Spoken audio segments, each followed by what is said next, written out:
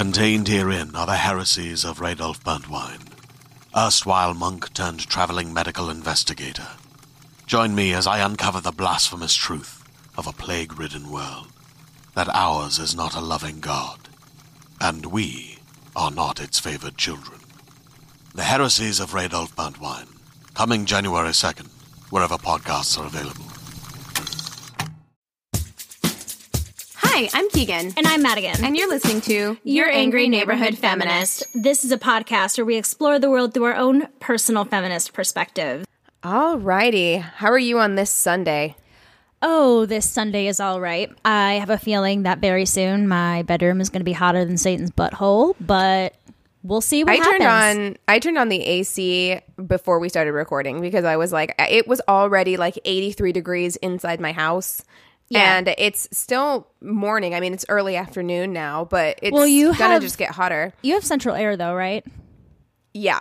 Okay, see, we have air in our living room that barely hits the kitchen and doesn't reach the bedroom or bathroom at all. So we have like a tiny heater, a space heater that also has a fan in it. And that's all we have in our bedroom right now. And we didn't want to have our windows open last night because of the fireworks, which, by the way, were going off until 5 a.m. Yeah, I knew because I went to sleep at like 1:30 and they were still going, they were going so loud that they actually woke me up at almost 2 o'clock. It was insane. Yeah. I don't know why fireworks this year were so just off the wall. Oh, I don't understand. I woke up at about 3 in the morning and couldn't fall back to sleep until about 5.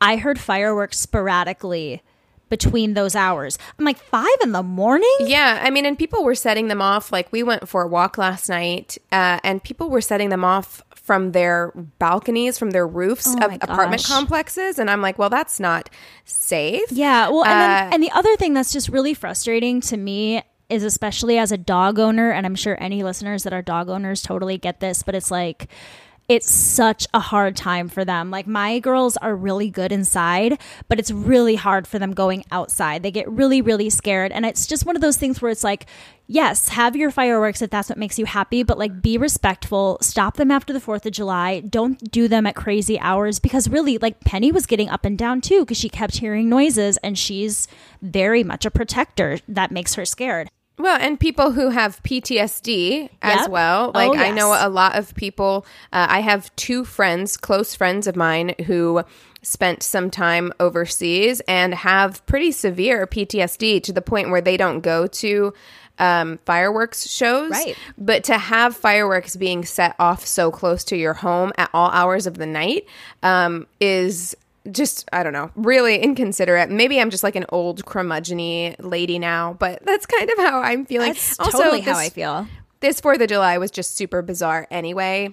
Yeah. We didn't do anything. Yeah, we grilled, but we had it under the context of we are grilling because it is a nice day and it's a Saturday. And we always get together with those people that we got together with on Saturday. Katie and Caitlin and Ricky often come over that day anyways, so we just kind of decided we weren't going to. We had a lot of other discussions. We talked about the day and things like that and why we're not celebrating. I worked for a few hours in the morning and kind of had a chat with T about that as well. And just, it's another opportunity for us to educate ourselves, especially, Keegan and I were just talking about me finally seeing Hamilton before this. And I think that is a big reminder of just how fucked the founding of our country was. And that if you don't really know how far back this shit goes, you need to do more research. You know what I mean? There's so many people that don't know. And that's why they see how you don't know. Or just, I guess, don't care.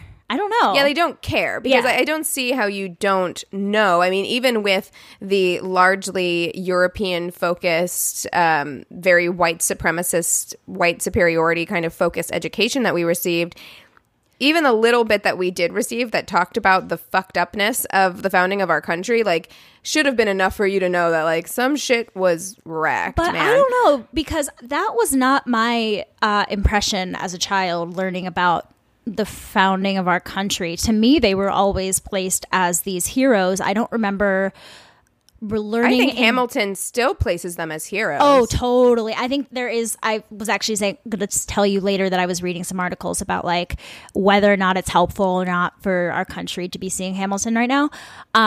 But yeah, I don't remember. I remember reading about Thomas Jefferson having slaves, but I don't remember it being like taught as this horrible thing or how many or what he like. It was just one of those things that was taught, and it was just kind of like, oh well, that's how it was back then. That was kind of the impression that I had as a child from how it was taught to me. Yes, you know what I mean. So I think that's kind of what I mean, where people don't know, where it's like they know, but I think that there's also this idea is because we were taught, like systemic racism goes so far back that we are taught that slavery wasn't that bad.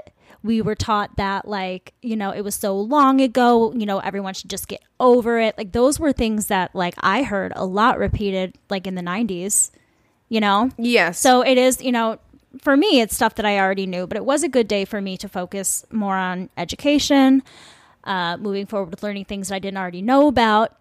And, yeah, fuck your 4th of July. Yeah, we're just not in a place right now, for me anyway. Like, I'm not in a place right now where I felt like I could celebrate it in a way that was respectful. So moving forward, we'll see what the future years bring as far as that goes. Well, what I said yesterday when I was at work, I just said that I already celebrated on Juneteenth, so I'm okay. You know, I put my support in that day, and I've chosen not to put my support in the 4th of July. I mean, I think at some point there will become a balance between being able to respectfully recognize our independence from Britain. There should be, and yeah. what that means, and what's come out of it, because it's part of the history of our nation. Of and course. I think that that's an important thing for us to keep in mind. But just where I'm at right now and the way that I'm viewing my country, I don't think I'm being unpatriotic by wanting it to do better. I agree. And that's kind of where I'm at. I totally agree. Well, good. I'm glad we had that conversation. I know the 4th of July has been a few days for you guys now that you are listening to this episode. But we are going to do another Forgotten Feminist Favorites. Yes. Hey. Hey. So Keegan is going to start us off today. Do you want to get us going? Yes. Okay. So I am going to talk about somebody who I did not know about until incredibly recently. Again, you know, we've had a lot of conversations about our education system, and I'm sure that this is true in some ways for anywhere that you're from. I'm sure that your education focuses mostly on your country and doesn't look a lot at world history or things that went on unless they were directly related to things that happened within your country. So I know that as I was getting older, having this understanding that like Black people are everywhere in the Americas, in South America, Central America, et cetera, kind of having that realization whenever, as I was growing up, was kind of like a revelation to me. And then having the understanding of why that was and how the transatlantic slave trade brought in so many slaves to Central and South America and throughout the Caribbean.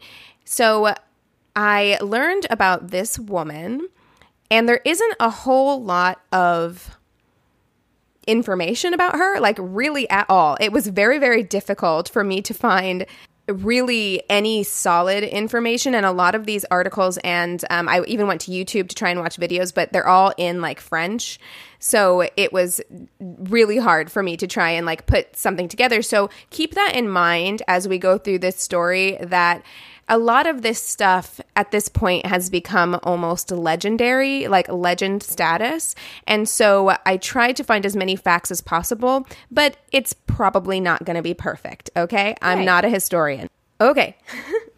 So I am going to be talking about Solitude of Guadeloupe. So she's often called, and there is a very famous statue, and it's actually a picture of that statue that was the first thing I ever saw in relation to this woman. And the statue is called La Mulâtresse Solitude, and that is kind of her name, but I don't really want to call her by that, so I'm going to refer to her as Solitude throughout this story, because La Mulâtresse, which is her name, means female mulatto, which is a degrading term for somebody who is half black and half white. And I didn't know that. I was called mulatto a lot growing up.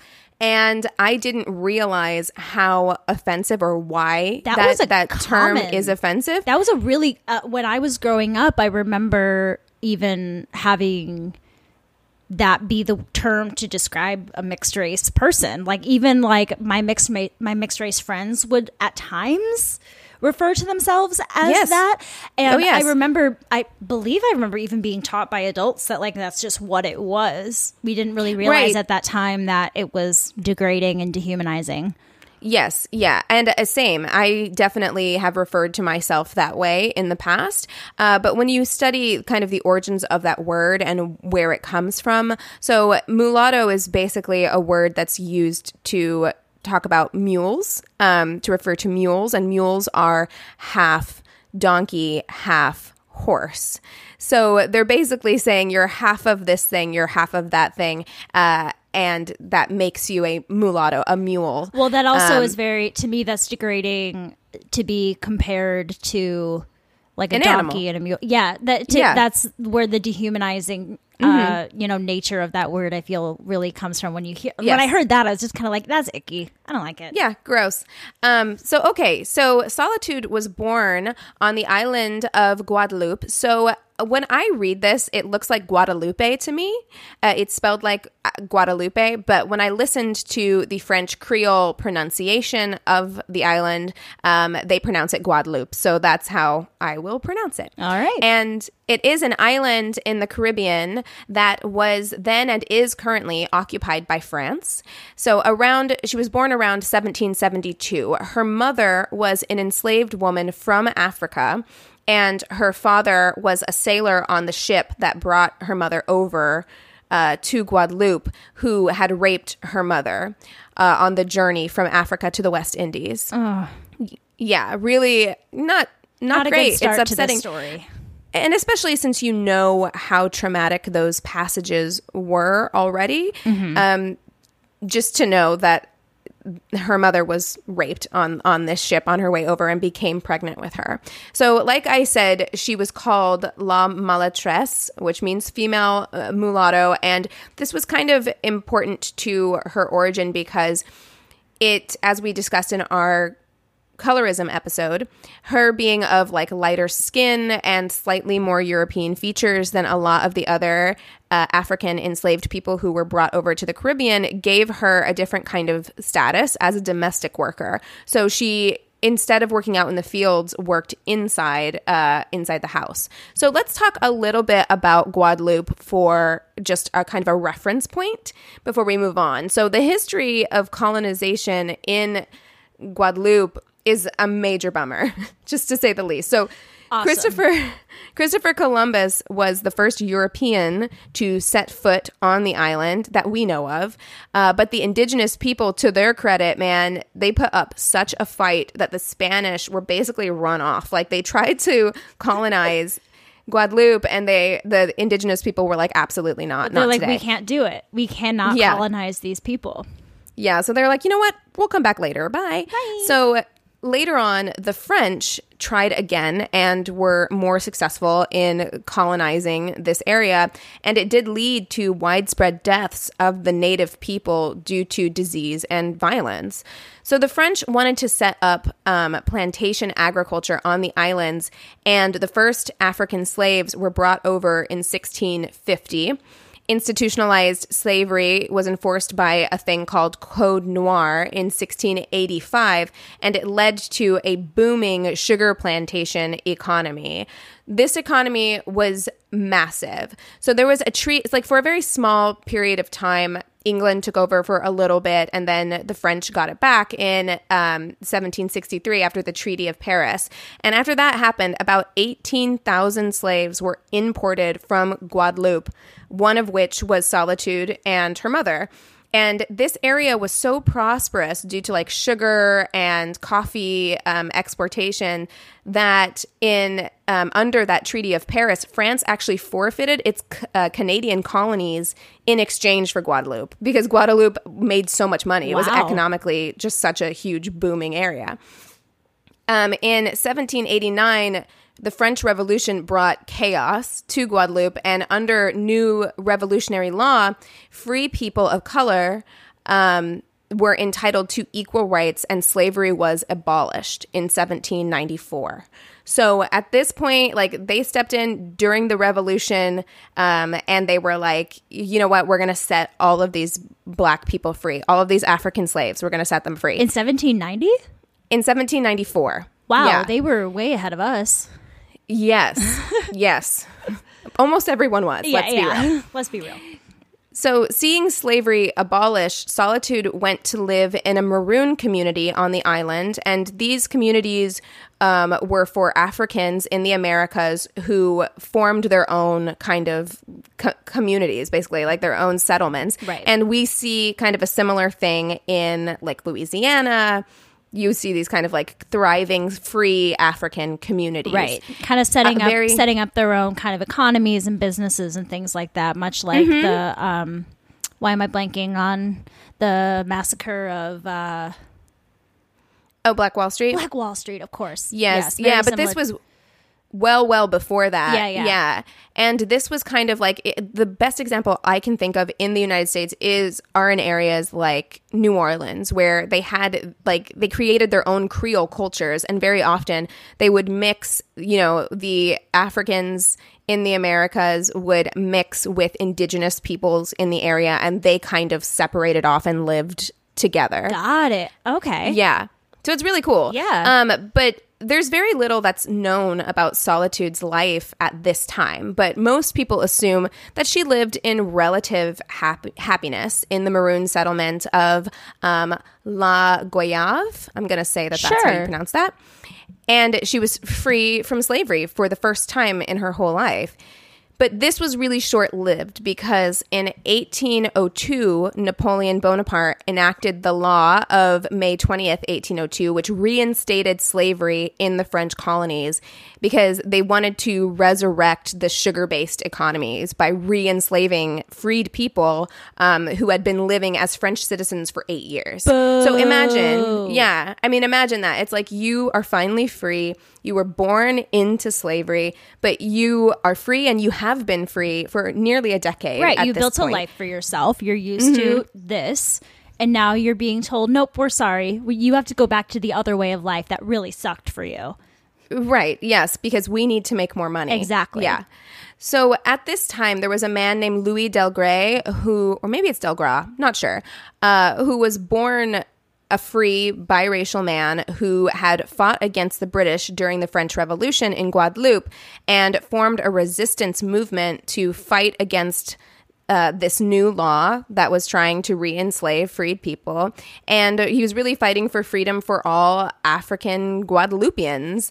So the formerly enslaved were determined to maintain their freedom, and they essentially created rebel militias to fight back against the French. Wow. The maroon communities became kind of like base camps. So there were like these fully black and brown communities that were forming armies of their own, rebel armies to fight against the French.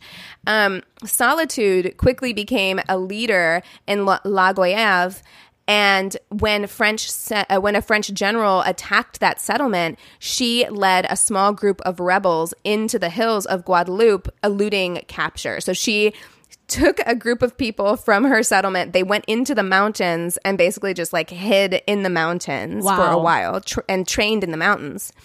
So, and she was in charge of this group?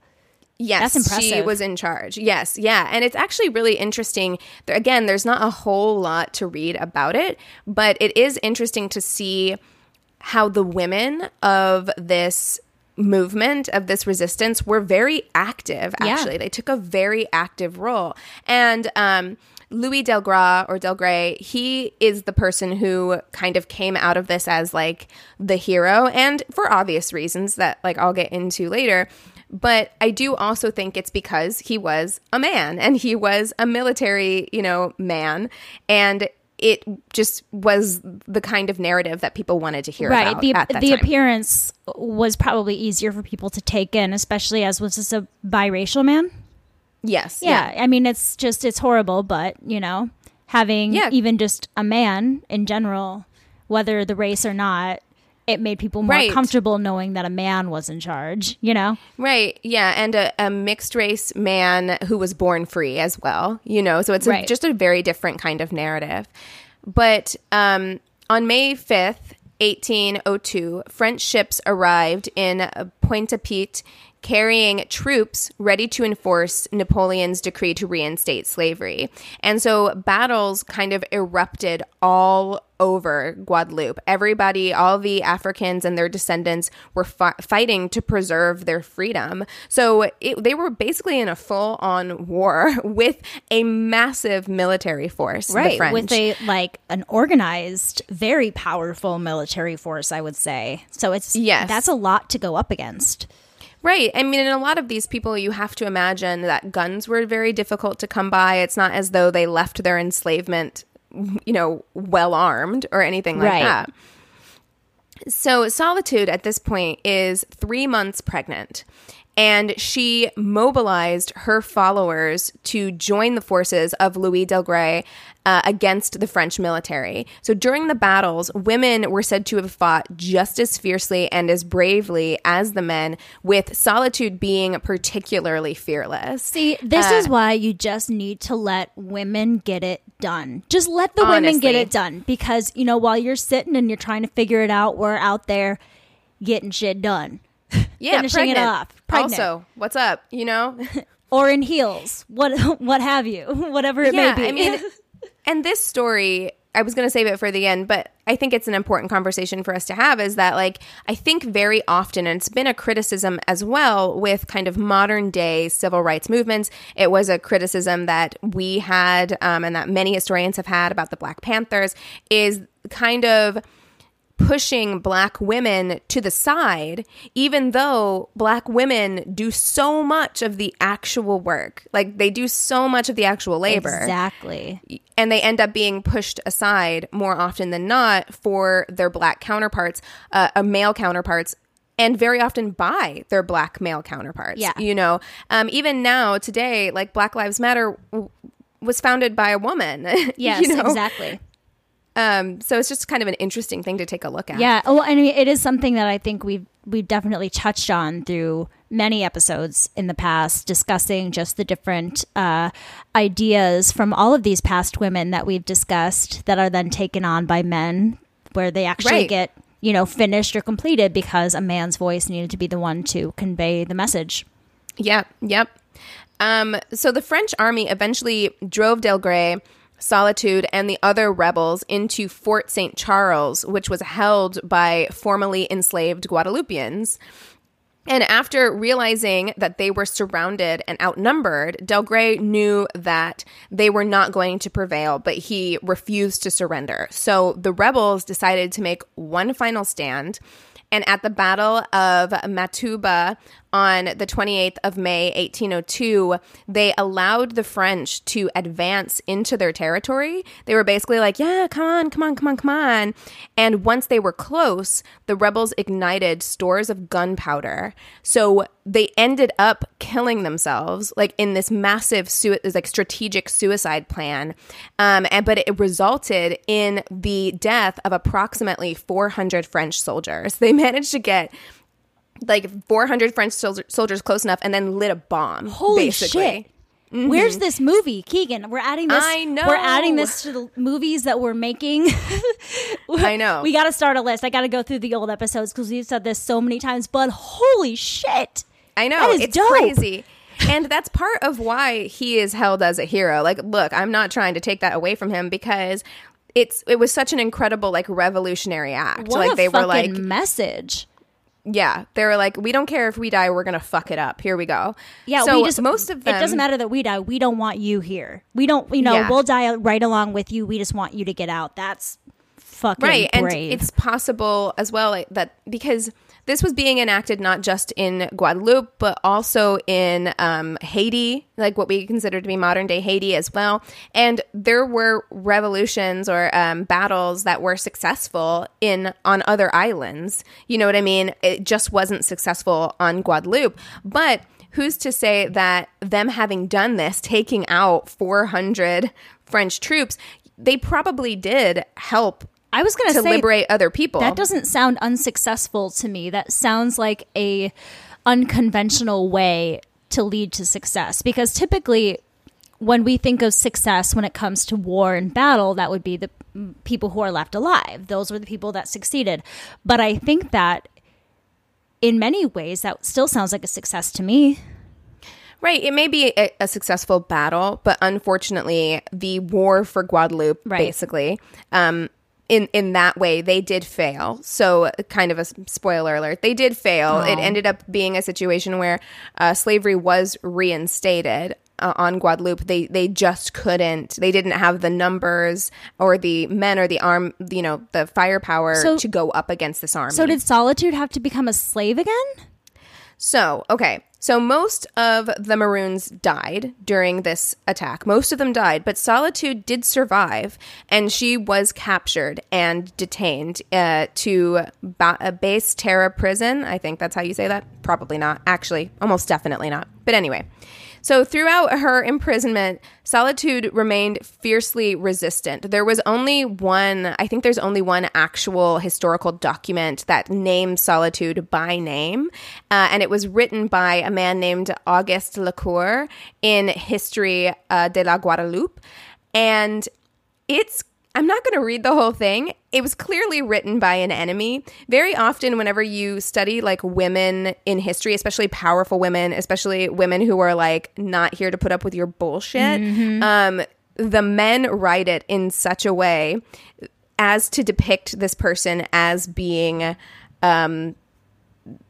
monstrous in some way. You know what I mean? Unhinged, painting them in a picture of, being irrational and hysterical. Yeah. Yes, absolutely. So some of the lines from his document say, La Malatresse Solitude, who came to Pointe-à-Pitre to Base Terra, was then in the Palermo camp. She let her hatred and fury burst out at all occasions. And he tells a story about her basically running and catching a rabbit and killing the rabbit and saying, lifting it up and presenting it to the other women at the prison and saying, and he writes, by mixing her words with the most offensive epithets, this is how I will treat you when it is time. Like basically like she was like, I'll ruin your life, like to the guards and to like all these other men. You see this rabbit?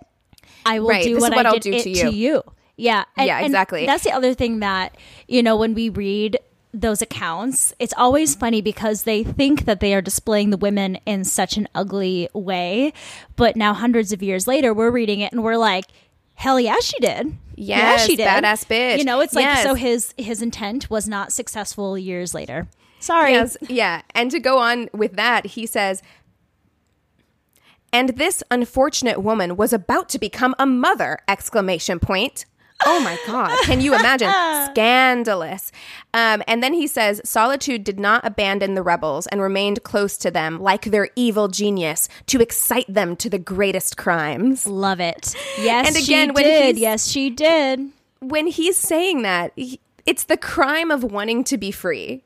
So we're supposed to look at this as though, like, can you imagine what an uncivilized, horrifying person, criminal, inciting these women to criminal acts, the criminal act of fighting for your own freedom? Can you imagine? So rude. I mean, and the freedom for her child. Like he says this, like she's can you believe she's pregnant? She's about to become a mother, and so she's maybe using foul language. So maybe you should let her go. Maybe you should allow everybody to be free. Especially with the way like that story is just so interesting because of how she came into the world and now how she's ending this battle. It's like this full circle moment where her mother was raped. And, she gave birth to Solitude on her way to Guadeloupe. And now now Solitude is imprisoned and pregnant. It just seems to me this very eerie full circle moment of this need and this motherly, probably like, protection that she's feeling that's probably making her even more angry and being like, I don't want this life for myself or for the future. Right. I'm sure that was inspiring to her. I think we've been conditioned to believe that pregnancy is like weakness, like pregnant women are weaker, right? Because physically, yes, they're like tired, they're creating a human. I understand all of those things, and that pregnant people need to be handled with care. But also, I can't think of anything that would make me want to fight for freedom more than wanting to ensure that my child was born free and could live free. Exactly. You know what I mean? Yes. So the French military brought Solitude and the other survivors before the military tribunal, which sentenced them all to death. But Solitude was temporarily pardoned until she gave birth to her child, who would become legal property of her former master. So, not great. One day, so she gives birth to her baby, and the next morning, on November 28th, 1802, Solitude is taken from her cell. She still is said to have had maternity milk staining her nightdress because she had literally just given birth. And she was executed by hanging at the age of 30 years old. Her last words were said to have been, "Live free or die." So she became an instant martyr and a symbol of female resistance and motherhood all throughout the area. But she was largely forgotten to time. Again, there were only like these legends of her, and then there were only very short passages kind of in passing mentioning her by name, or things that we can assume now are talking about her, but don't mention her by name. Right. So she was lost largely to time. And even after Louis Delgray was kind of upheld as a hero in the area, and there were statues going up for him, there was really nothing for a long time to commemorate this woman.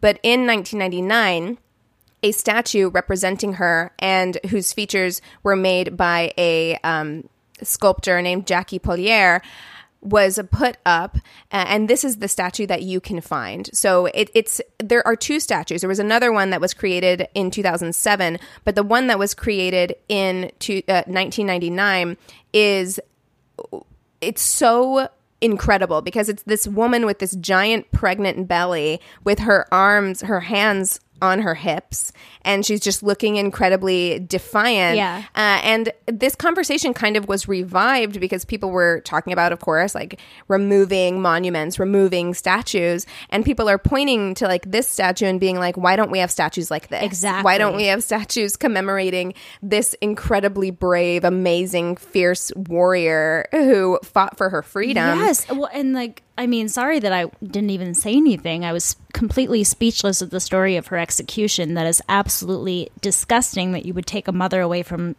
their child the day after giving birth, execute them, and then the son was enslaved. It's just makes me very angry. Yeah, and sad. I don't know if she had a son or daughter. I didn't find that I don't know why I information. assumed it was a son. I'm sorry. That's really sexist of me. I just don't know. I don't know. I couldn't find that information anywhere. Well, I'm sure it's that just the baby. Well, yeah, I'm sure there was no information because it was her baby. It was, what I would assume to be another biracial child that probably didn't mean as much to them as a white baby would be, Right. Well, I mean, the baby went on to become a slave. Yeah, exactly. Which is a really depressing end. But here we are. So the statue that went up in 2007 was in a place called Bagneux, and it was part of the commemorations of the abolition of slavery and the slave trade. So there were a lot of commemorations that went up kind of very recently in the last 20 years to commemorate, because again, we think about the African slave trade in a very American or United States centered way, which makes sense because that's where we're from. But if you take a look at the slave trade that went into the Caribbean, there were way more slaves brought from Africa to work in the Caribbean. Yeah. Very much so. Yeah, it's good. It's important for us to look into other countries where they were affected as well. Sorry, I was Googling images of Solitude, and this sketch of her, wow. Oh, yeah. Yes, and that's the statue. That's a sketch from the statue, yeah. Oh, my God. She looks like Beyonce. Yeah, she's beautiful. And who knows what she actually looked like. Course. But it's still an incredibly powerful image. Oh, it's beautiful. It's very, very powerful. And I do recognize it now that I'm looking at pictures of it.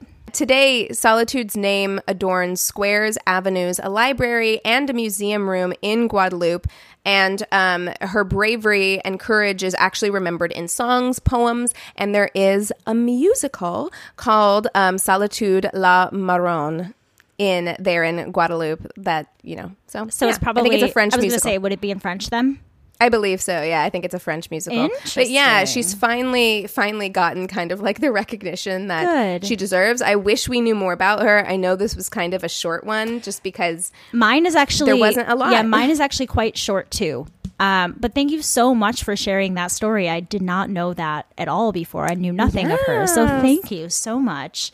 Like I said, mine is also going to be a bit shorter. I also had an issue this morning where I lost my notes. I hand wrote my notes this week while I was at work, and I don't know where I put them. So I had to kind of just go through all the other websites that I went through and quickly type up my notes. But here we go. I am going to be talking today about Stormé de Laverie. Okay.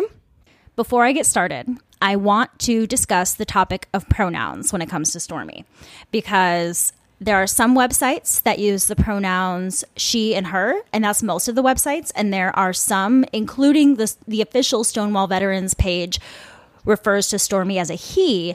But I was reading an article in the Harper's Bazaar where they're saying that a lot of these historians are kind of placing pronouns upon Stormé, that she always referred to herself as a woman, that she used she and her pronouns. So I am going to be using she and her pronouns because in most of the evidence that I saw, her friends and family and the people closest to her referred to her as a she and said that that was how she identified herself. So I don't know if I'm right. I could be totally fucking this up, but that seems to be what she would be remembered by. I don't know. So if this name does not ring a bell to you, it definitely should, because she is known as being the person to throw the first punch at the Stonewall Uprising. So, so I'm going to get a bit into the Stonewall story in a little bit because it isn't like definite that it's her, but there's a lot of things to support it and things like that. So let's just kind of talk about who Stormé is. She was born in New Orleans in 1920. She had a white father and a black mother, and because of this, she was never issued a birth certificate, so she doesn't know her exact birthday, but she would celebrate it on Christmas Eve on December 24th. Wow, that seems insane to me that you could be born in 1920 and not know your birthday. Well, yeah, I mean, it was because she was born in New Orleans and had a white father and a black mother, and I'm sure that, I mean, at that time, the marriage wouldn't have been legal. I'm sure there's a lot of things that go into it, which, I mean, were obviously unfair and not right, but I'm sure there are a lot of, awful laws at that time that kept her from having an official birth certificate. And being biracial was really the biggest struggle of her young life. She was bullied horribly and harassed and attacked as a child at school for being biracial. One incident left her in a leg brace. Another left her with a scar from being hung from a fence. Like, just awful bullying. And so after that incident happened with the scar and the fence, her father finally agreed to send her away to private school for her own safety. When she was a teenager, she spent lots of time with the Ringling Brothers Circus. She would ride jumping horses side saddle. Oh, wow. Yeah, pretty cool, right? So she would be hard. It would be very hard. Yeah, she was like, I didn't read this a lot in what I'd read, but she definitely sounded like a risk taker and a tomboy. And as you learn more about her life, definitely like not afraid of anything, like just very, very fearless. So she discovered that she was gay when she was 18 and decided to move to Chicago because she feared that she would be murdered if she stayed in the South. So she lived in Chicago for a while, and she began a career as a singer under the name Stormé Dale, and she was dressed as a woman. But in 1946, she went to visit Danny Brown and Doc Brenner in Miami, and they were the owners of Danny's Jewel Box, which would later become the Jewel Box Review that Stormé would be the MC for and drag king for. But they wanted her to help them with their upcoming show, and they created this role for her. And it was kind of an interesting show idea. Now it would be incredibly degrading. But at the time, I think they liked to poke fun at straight people. So it was called something like 12 Women, One Man. It was something like that. I couldn't find the name again this morning when I was redoing my notes. So essentially, there were male drag queens dressed in like long glittering gowns and very beautiful. And then Stormé would come out dressed in like zoot suits or tuxedos, like perfect male attire. And she passed. She would pass to the entire audience. And there was a song. It was called some like surprise song or the surprise at the end or something. And that's when she would reveal that the whole time everybody's like, okay, which one's the real woman? Which one's the real woman? She would reveal that the whole time it was her. And everyone in the audience would be like, what? Because they were looking for at the drag queens. And, so that was kind of her like shtick. And she said that she would travel with them for like 6 months. Well, she ended up being with them for 14 years. Wow. Yeah, she was a baritone singer, which is, damn, I wish I could hit that low. What? Yeah. Like, that's wild. They say she had a silvery baritone jazz tone. So I'm like, all right. She was also very tall, dark, androgynous, and handsome, which I'm like, sign me up. Although she was taken through most of her life. Unfortunately, there isn't a lot of information about her girlfriend, Diana, but they were together for like 25 years. So when talking about the show, Stormé would later say, it was very easy. All I had to do was be me and let people use their imaginations. It never changed me. I was still a woman. She also once said, and the strange thing is, I never moved any differently than I did when I was wearing women's clothes. The audience only saw what they wanted to see, and they believed what they wanted to believe. And she was an absolute hit. Like, she became friends with Dinah Washington and Billie fucking Holiday. Like, her voice and her performances became, like, huge and groundbreaking. And not only her performances, but her style, because not only was she a drag king on stage, but she took that same style into her daily life. Like, she wore mostly men's clothing, and they say that it was Stormé's style that influenced the other lesbians in New York City to start, wearing men's clothing and experimenting with their styles, just going out and about and going to clubs and things like that. So, like most people living in the Village of New York City, the Stonewall Inn was a very popular bar to attend. So Stonewall, for a bit of history, we do have an entire Stonewall episode, I believe. So we do. Yes, we do. I was like, I believe I'm remembering we did something like that, where we can go into more detail about how it was started. But there is a funny little connection because Stonewall was started by the mafia, and Stormé was when she was young, she worked with the mafia as their personal security, and that's where she got most of her style influence. Which is also crazy. Yeah, so she was... That they would hire her to work security. Well, so she had license to carry. She was tall and intimidating. Like, she looked... like she was a very popular bodyguard and security guard.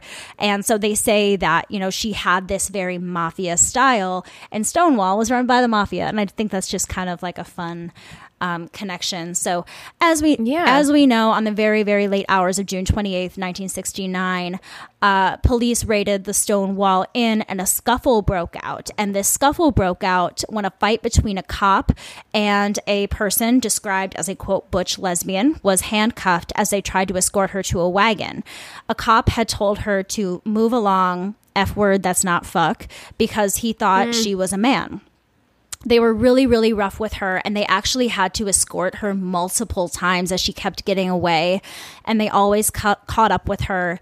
They say that she fought at least 4 cops, swearing and yelling for 10 minutes until they finally took a baton and beat her in the head. And as she's bleeding, they're picking her up and they're heaving her into the wagon, and she just screams, "Why don't you guys do something?"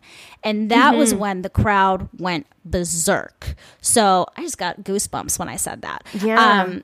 So they say that, she wasn't the one that threw the first brick or anything like that, but she was the one that threw the biggest fit when being taken into this car. And it sounds like she was kind of the catalyst. Yeah. She gave everybody permission to act. Yes. I think is what that was. Like by requesting that they do something, she's giving them permission to act. Exactly. Yeah. You know, it's funny. Many refer to her as the gay community's Rosa Parks. You know, it's kind of that permission. If I can do this, you can do this too. We're stronger in numbers, things like that. Right. Yeah. I love, I actually think that there's some parallels actually between your story and mine, even though they're separated by centuries. I was thinking the same thing. But it is true where it's just like, you know what? There's a lot of us. There's power in numbers. We can fight back. We can overwhelm them. We can do it. You know? And Stormé was the perfect person to do it because she had this background of being tough and respected, and also kind of like having this almost like respect as a man, like even from these cops that treated her, like a man, where I think that she very much harnessed that power that she knew that she had and really used this through her whole life. And this was a huge moment for her because her life would stop being about, performances, and it would really become all about her activism. So like I said, we don't really know for sure that it was Stormé, but her friend, who is also the owner of the Village lesbian bar, Henrietta Hudson, said, "Nobody knows who threw the first punch, but it's rumored that she did. And she said she did. She told me she did." And and all accounts agree that there were several, quote, cross-dressing lesbians who fought against the police during that uprising, and that she was one of them. So there are a lot of facts that support this. Yeah, and she seems like the type of person who wouldn't have shied away from throwing the first punch. You know what I mean? All. Like, it seems like it was kind of in her character to have done something like that. I think it was fate that she was there that night. I really do. I think it was fate that that her anger was present that night. You know what I mean? It changed a lot of lives. So that's really, when you Google her, that's the first thing that shows up is what she did at Stonewall. But it's really what she did with the rest of her life that was really so astonishing, her lasting impact. Unfortunately, her girlfriend Diana, who was a dancer, passed away very shortly after Stonewall. I believe the next year. They were together for 25 years. Wow. And she was still fairly young too. So if she was born in 1920, this happened in 69. Yeah. So she's 48 or around there. 49? Yeah. And so she's spent most of her life with this woman, and this woman passed away. And they say that she would never really move on. She kept a photo of Diana with her at all times until she died. She always loved Diana. And I tried Googling her specifically, learning more about her, but really all the references to her went back to Stormé. So I don't really have more information, but it was something that was also, I think, motivation for Stormé to continue with her activism to make the lives of her lesbian community better. After Stonewall, she stopped performing, like I said, although she would still do performances for charity events and fundraisers, especially for victims of violence and domestic abuse. But then she went back to being a bodyguard, and she was also a bouncer, and she kind of became a sort of lone ranger for young lesbians throughout the city. So she, like I said, she was armed. And she would stroll the streets of the village and pop into lesbian bars and make sure that her girls were okay. It says she would check in on lesbian bars throughout the village vigilante style since she had a license to carry. She had no tolerance for what she called ugly behavior, which means rudeness, bullying, or any other behavior seen as intolerant toward her, quote, baby girls. She's a mama. She's a mom. Yeah, for real. And it's funny, she didn't like being referred to as a bodyguard. She preferred being called babysitter of my people, all the boys and girls. So she was like this vigilante, like neighborhood watch, Lone Ranger kind of style, babysitter, bodyguard, whatever you want to call her. And she also worked as a bouncer at the Cubbyhole and Henrietta Hudson until she was 85 years old when she finally retired. That's wild. And until she was 85, she was still going in the streets too. That's wild. She was known to just kind of being like, I mean, you could also, I guess, kind of compare her to Robin Hood in a way. She's protecting her people against, Well, she found her mission, right? Like that was her, and maybe Stonewall was the catalyst for her. It definitely was. She was actually a founding member of the Stonewall Veterans Association. She has held office as chief of security, ambassador, and vice president. In 2000, Stormé received the Gay Lifetime Achievement Award from the Senior Action in a Gay Environment. She was also a staple in the annual Pride Parade. She would drive down in a 1969 big blue convertible known as a Stonewall car, but Stormé called it Stormy's baby. In later years, she unfortunately suffered from dementia, and from the years 2010 to 2014, she lived in a nursing home in Brooklyn. And although she really didn't have any short-term memory, her memories of her childhood and of Stonewall were always very, very clear, they said, up until she died. And she passed away in her sleep on May 24th, 2014 in Brooklyn. Unfortunately, no immediate family was alive at the time of her death, but a lot of her friends were alive, and the people that she took care of and things like that were able to give her a funeral and honor her. I believe it was like on May 29th, they had a funeral to honor all of the wonderful things that she did for their community, which in a way I think is probably her true family, it sounds like, and that's how she would have wanted it. So that's Stormé DeLavery. Wow, what an amazing story. Yeah, I'm sorry. I wish it was longer and I had more, but all my websites are pretty much giving me the same stuff.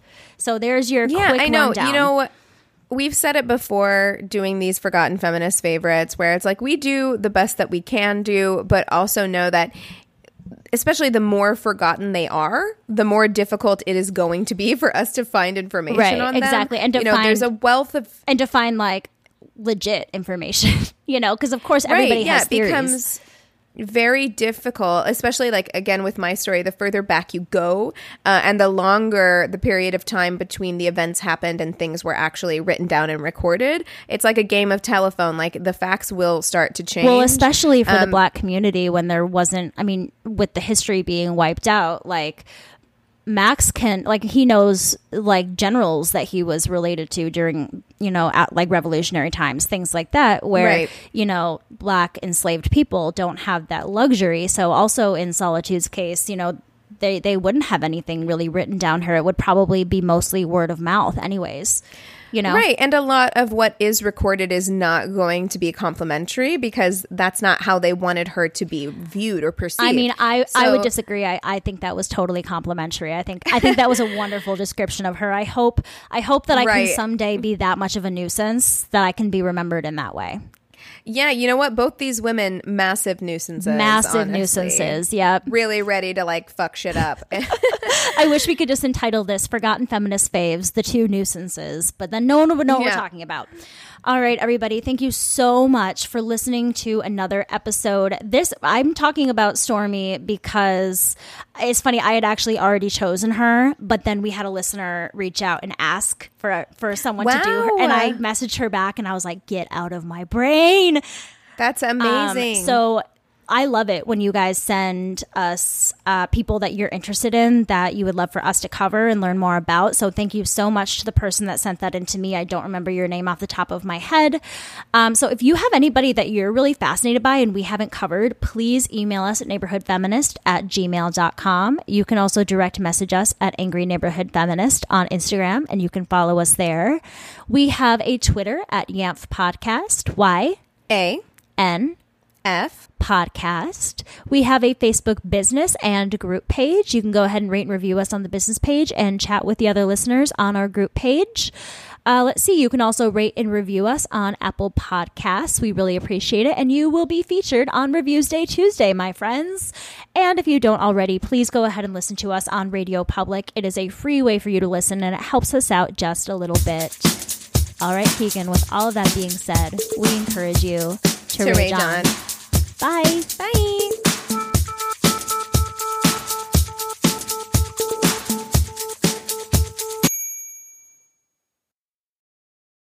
Hey there, this is Justin Bartha. I made a funny new podcast, King of the Egg Cream. It has the greatest cast in the history of podcasts with actors like Louis Black. I'm torn by my feelings for two women. Bobby Cannavale. You can eat it, or if someone hits you, you can put it on your cut. Melanie Linsky. I wonder what these marvelous things are that look just like boiled chicken feet. Jason Ritter. I can break things and pick locks and kill people. Michael Stuhlbarg. The whole point is to inspire people that they should make themselves better. Ari Grainer. No, don't whet its appetite. What are you, an idiot? Me, Justin Bartha. That's not just any egg cream, that's a Lemke's special. And all narrated by the hilarious Richard Kind. This is the story of Harry Dalowitz and how he rose from nothing to become New York's King of the Egg Cream. So if you like funny true stories, come listen to King of the Egg Cream, available wherever you get your podcasts.